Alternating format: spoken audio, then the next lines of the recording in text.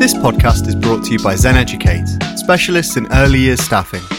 We save nurseries money on excellent early years practitioners through honest, transparent pricing. For 50% off your first day with Zen, call us on 020 3964 2566 or DM us on Twitter @ZenEducate. Over to June and Helen. Hello and welcome to 10 with Zen with your host, Helen Woodward. Our guest today is June O'Sullivan, MBE, CEO of the London Early Years Foundation, a social enterprise with 39 nurseries across London, providing around 4,000 childcare places. So June, I'm so happy to be talking with you today. With a background in early years and from being a single parent, I fully get the huge impact high quality childcare makes, not only for children's learning and development, but also for the economic stability of families. And I'm struck by your quote, "I wanted to build a social model of great nurseries which could operate in poor neighbourhoods and be truly outstanding." So we love the mission, and the mission is great, and the challenges I know are many, and that's what we'd really like to talk with you about today. So June, we know there are really big issues at the moment with recruitment in early years settings. Can you tell us what factors are contributing to that? Thank you for inviting me, Helen. It's always a good opportunity to talk about my favourite thing, pedagogy, children, social enterprise, and child poverty. All three, and indeed all four, are completely intertwined into the question you asked me. So there are many reasons for the pretty dramatic state of affairs in terms of recruitment. Now, you know, when you look at the TV, you think it was only really in the airports that we're having all of this recruitment crisis. But actually, the sector has been experiencing this probably since the COVID reopening of, post-COVID, but before that. So it tends to go back to 2016. So the first kind of problem we faced was when we had a particular minister, who indeed is standing as Prime Minister, who introduced the idea of you had to have a GCSE in maths and English as an entry point to the sector. And she was quite keen that everybody had that from that point. And we did actually try to explain to her that there would have to be a pipeline and it would have to take a while to get to that stage. But she wasn't overly keen on that idea and wanted to introduce it. And so did so and changed the law. And then it took two other ministers to come and actually sort of in a way amend it, by which point we have the start of a really dry pipeline. And so effectively, if you needed a GCSE A to C in maths and English, you could also go to university. The perception, rightly or wrongly, is that if you went to university, you had more chance in your career, you'd earn more money, and therefore you would be in a better economic situation. The truth is now, the evidence suggests that actually, through the apprentice route, you may earn more than a graduate, because with the graduation of the whole workforce, everyone's got a degree. So therefore, it's now just a basic entry point. So that was the beginning, and that was 2016. Then we try, as I say, then took two ministers to address that. So really, we're beginning to see the growth of opportunities in 2019 when then COVID struck. So then we went back to square one. The next thing that came along then was Brexit.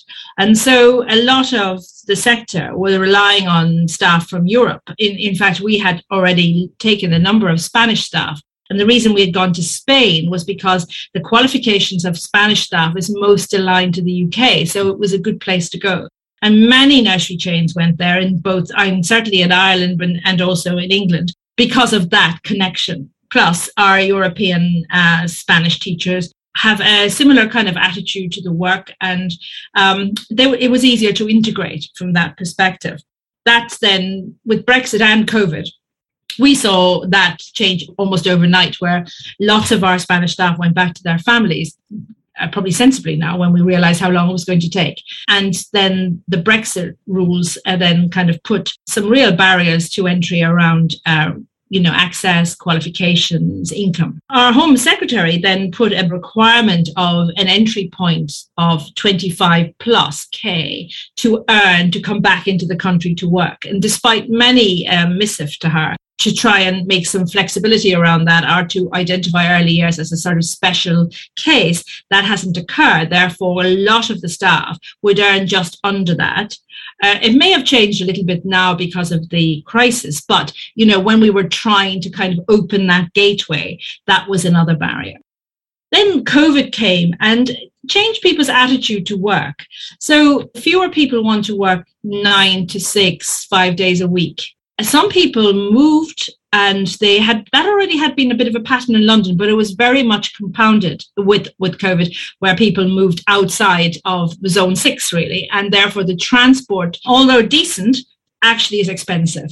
So that became an issue as well. So the first real indicators we had of a crisis was central London, because nobody wanted to come into Zone 1 because that's the highest cost of your train fares. And if you're getting buses, which many people do because it's cheaper, it takes a very long time to journey in. So those things were an issue. That said, during COVID, there was a glint of hope in the sector that actually parents really understood what we do and really began to realize the importance of not just the experience for their children, but in terms of the wider educational benefit and the economic support that offers. That seems to have sort of dwindled a bit. And with that, it kind of has almost confirmed a sense of depression, I think, amongst many people in the sector about the lack of understanding by the public of what we do, and therefore a lack of status. So you're talking here about sort of economic challenges, and then a kind of emotional and psychological impact of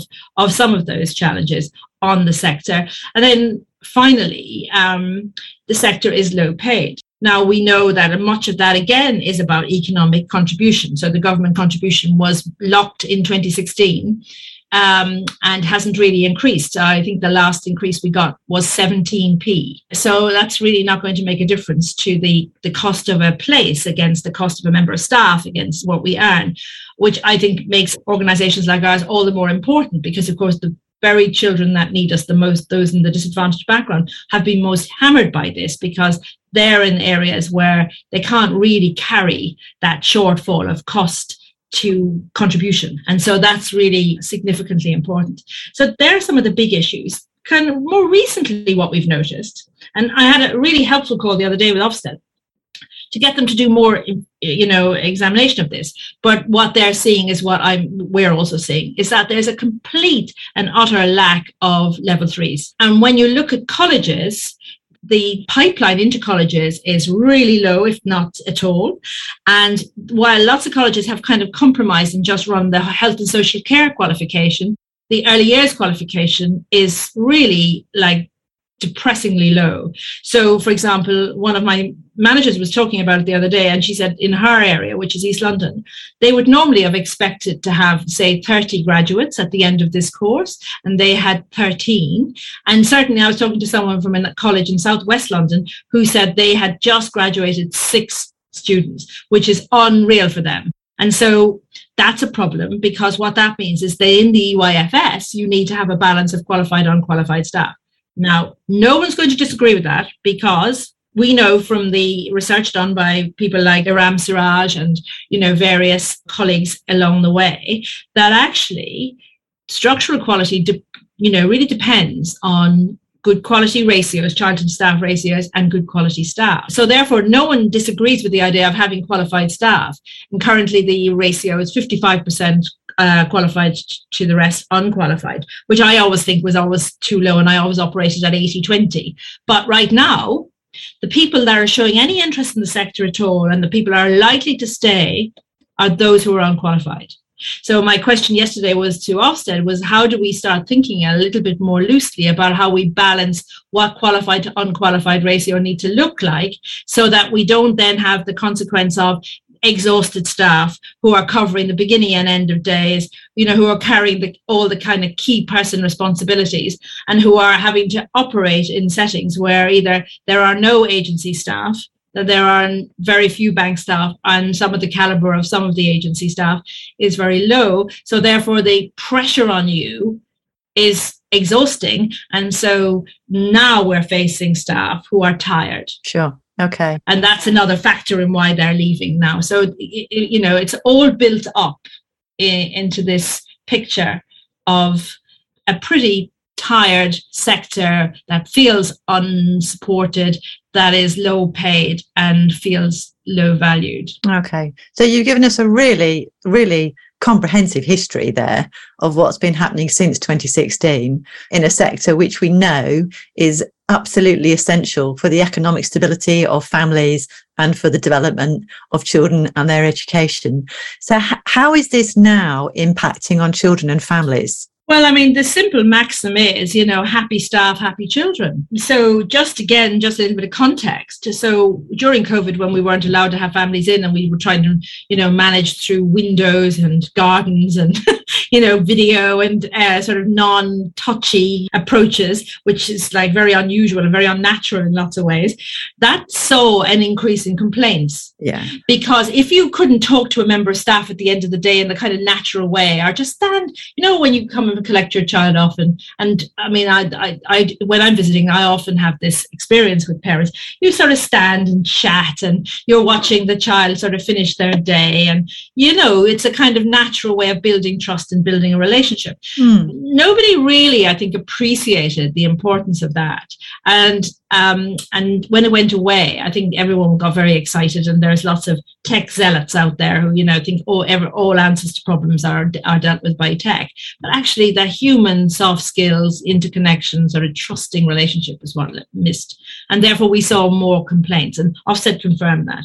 They weren't big complaints, but they were the kind of complaints that could be easily resolved because they were often needing an explanation rather than anything else.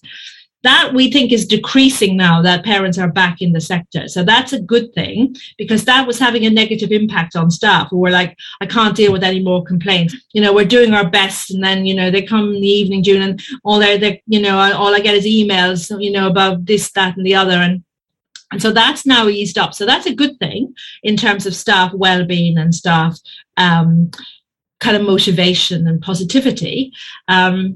But the other thing is a lot of people now only want sort of to work shorter hours, flexible hours. And while you can do that for a cohort, you can't do that for the whole organization, because parents still need to work between 9 and 6, and children still need that stability of regular people in their lives. And the bond between a child and his teacher is, particularly in the early years, in terms of an early years teacher, is really strong. And for a lot of children, especially the areas we operate in, where 77% of our nurseries are in areas of disadvantage, the stability of the nursery is really important, because when you're living in an area of poverty and when you're dealing with poverty, it stresses parents.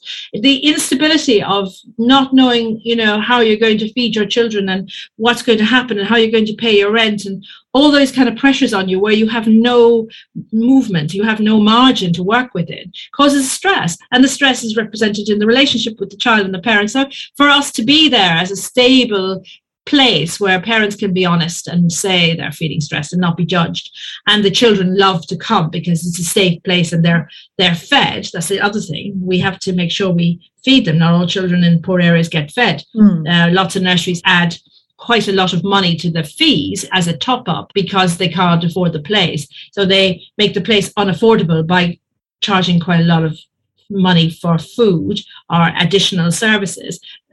We don't do any of that, because that means the child is kind of excluded or relying on a packed lunch. And for a lot of those children, that's not the healthiest option for them. So you have this kind of, emotional kind of pressure on nursery teachers who are trying to manage those kind of things that are bigger than them, plus managing their own circumstances, because they're also being hit by increased utility bills, increased cost of living, increased food costs.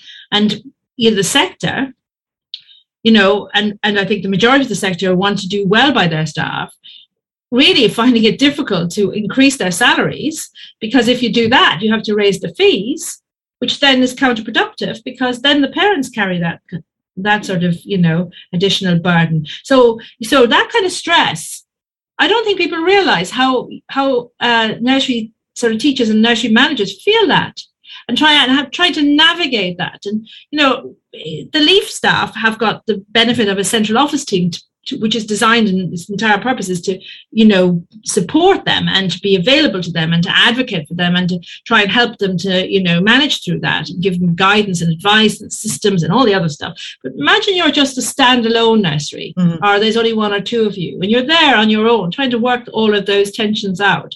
Is it any wonder that you give up. And is it any wonder that the statistics show very obviously to us that areas of deprivation are losing their nurseries much more quickly.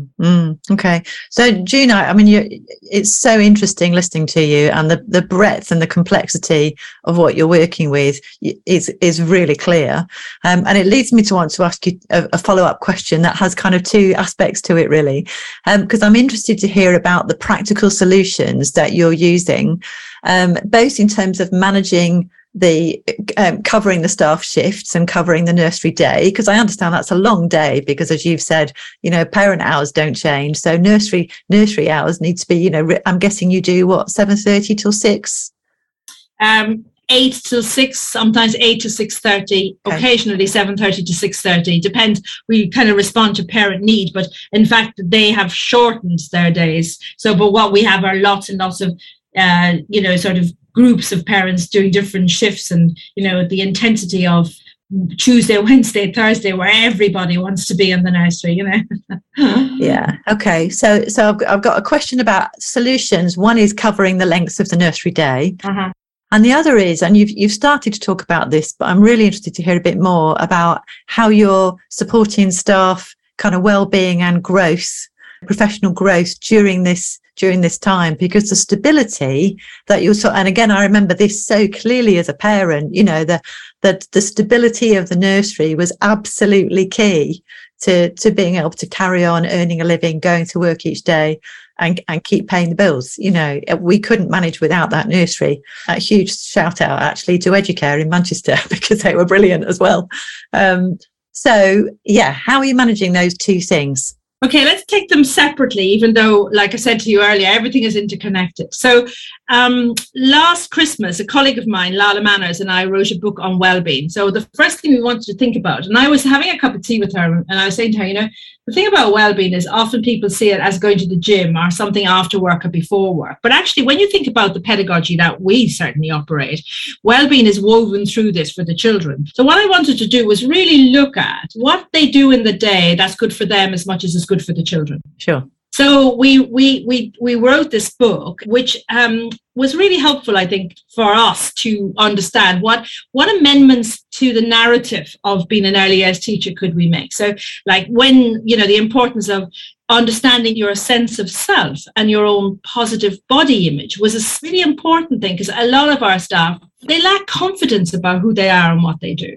And that status thing, stereotype thing, nice but dim, that kind of stuff does not help. You play with children all day. Yes, and play is a science, a small word that describes a deep, deep science about how children learn, but people don't get that. So we wanted to look at that. So we started with looking at sort of, starting right at the beginning, your sense of self, your sense of positivity, who you are. And then we went right through to, physical development. When you're doing play with the children outside, you also get out of breath because it's good for you.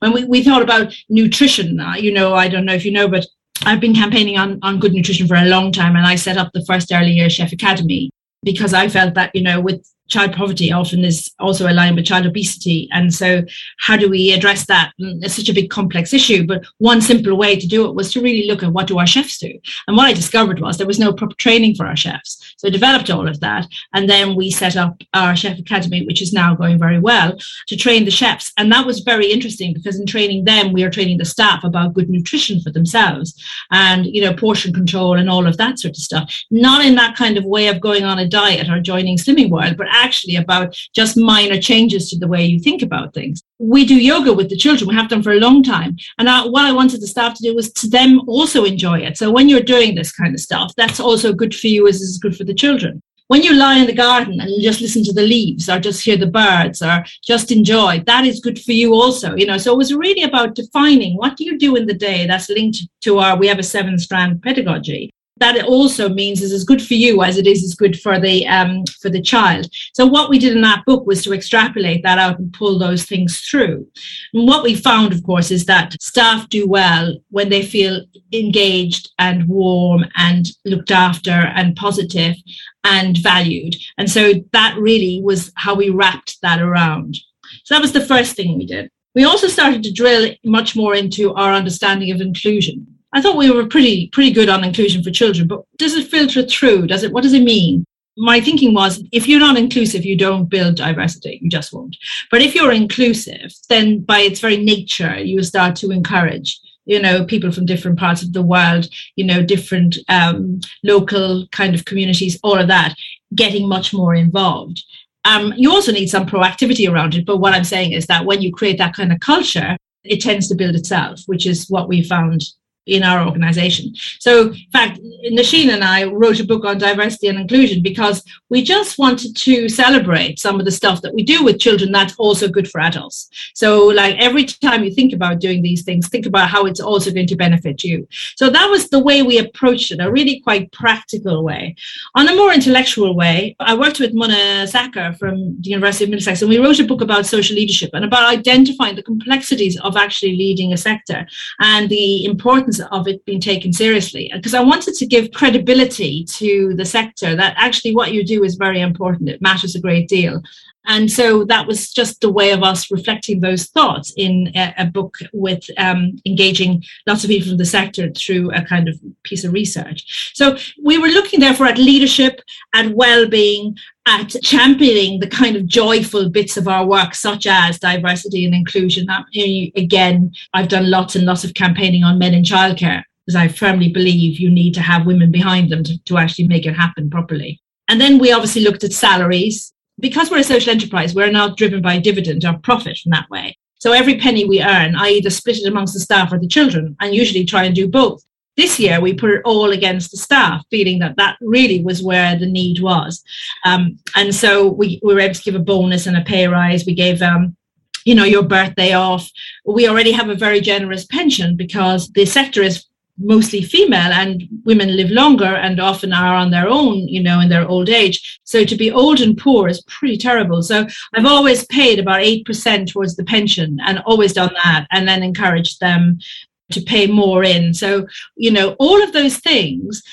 So kind of like big picture behind the scenes stuff, as well as the obvious stuff, is what we thought about. And we have a council in the organization. So the staff council is very important because it gives you their voice, the importance of what people are saying, and the staff survey. The staff survey was pretty honest, actually. Wow. The three main things that came up were feeling tired and, their well-being. What can we do? More pay if you could. I mean, they all said, thank you so much for what you've given us. Can you give us any more? Well, they know we will. As soon as I can, I will. Can we make the progression in the organization even clearer? Because sometimes people don't know that you can leave at level 1 and you can leave as with your honours degree, and just making that journey clearer. And then there was a kind of message to us across the leadership to make absolutely sure that every touch point that new staff feel, and that includes apprentices, is really clear and warm, and that people understand that, how you treat people when they arrive. Even when you're busy and, you've just been waiting for these staff for ages and you're desperate to allocate them out a bunch of key children and, you just want them to get on. That is very important, particularly as some of our newest staff coming through have never been in a nursery. So they've been trained online, examples have been online, they've actually come away with no real practical experience.